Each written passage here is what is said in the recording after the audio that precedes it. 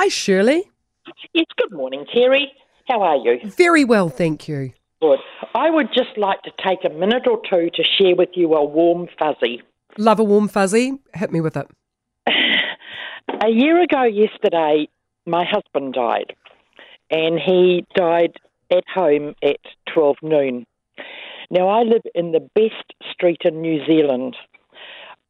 Yesterday morning I got up and I put out a nice table on our little outdoor, a nice tablecloth on the outdoor table in the sun. I put his box of ashes out there and a photo, and he loves a Bacardi, and I put a bottle of Bacardi and a can of Coke beside his photo. And I thought, right, and I'm going to have a wine at 12 o'clock. I'll charge my glass to him. Yeah.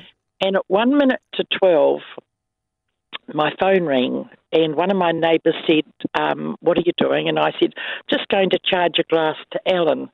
And he said, would you like to walk out to the letterbox? Because I hadn't been past my letterbox for the last 2 weeks. Yeah. Not even, I won't go shopping or anything.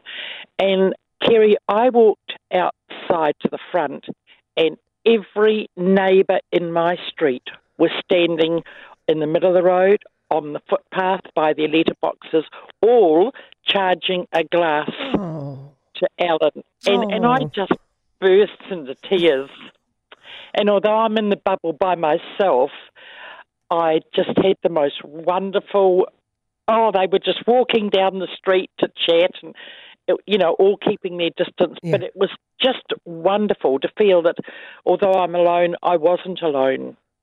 How wonderful. So somebody must have remembered, one of them would have remembered the anniversary, would they? Or did they just see you setting it out and thinking? No, because the table's out the back in my area, but we have a flagpole on our front lawn, and every day we've always put up a flag, and at 5 o'clock at night, the flag comes down. Yeah. And as he walked past the other day, I said, I've decided I want everybody's birth date and nationality in our street, and on that day I'm going to put their flag up.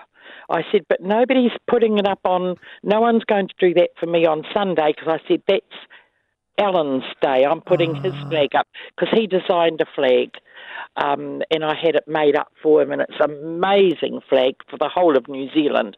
And he never wanted it put into the competition, but I reckon it would have been a winner. And so the flag debate, that's taking us back, Shirley. Yeah, and he said, what time did he pass? And I said, 12 noon. Wow.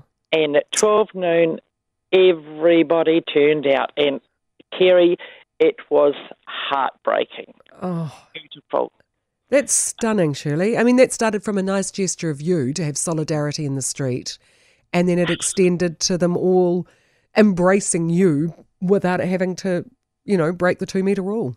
Yeah, but, these people, last year when we took him from the house to the chapel, because he was at home for a few days before the service, and the neighbours lined the street. It was just... Oh, that's giving me goosebumps. They are most amazing neighbours. And then, of course, all my family and all my friends from all over, even as far as Saudi Arabia, made touch with me yesterday. And I just feel so blessed to have so many special people around me that I don't feel I'm alone. It's fantastic. And I needed to share that because it's a lovely story after our doom and gloom. It really, really, really is. Alan must have been quite special too, though, for so many people to acknowledge him and know him. Yeah, and he used to have a mobility scooter, and he'd go riding up and down the street because he was sick. But we had 55 and a half years of happy marriage. Yeah. And, 3 wonderful sons, and then, of course, daughters-in-law, grandkids, etc. But, and as I say, and his friends are so special too. I have one of Alan's special friends, best friend, and him and his wife never fail to ring me at 5:30 every Tuesday night.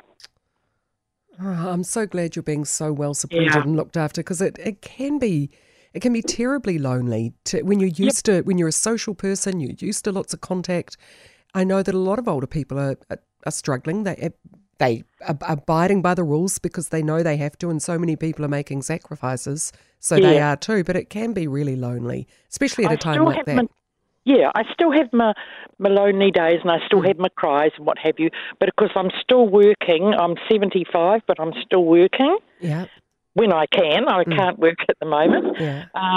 But I am a wedding and funeral celebrant, so I do get to mix with a lot of people, and I feel I know where they're coming from because I've been through it. Yeah. Mm. That is a wonderful story, Shirley, and so many texters have said much the same thing too, that it was just what they needed.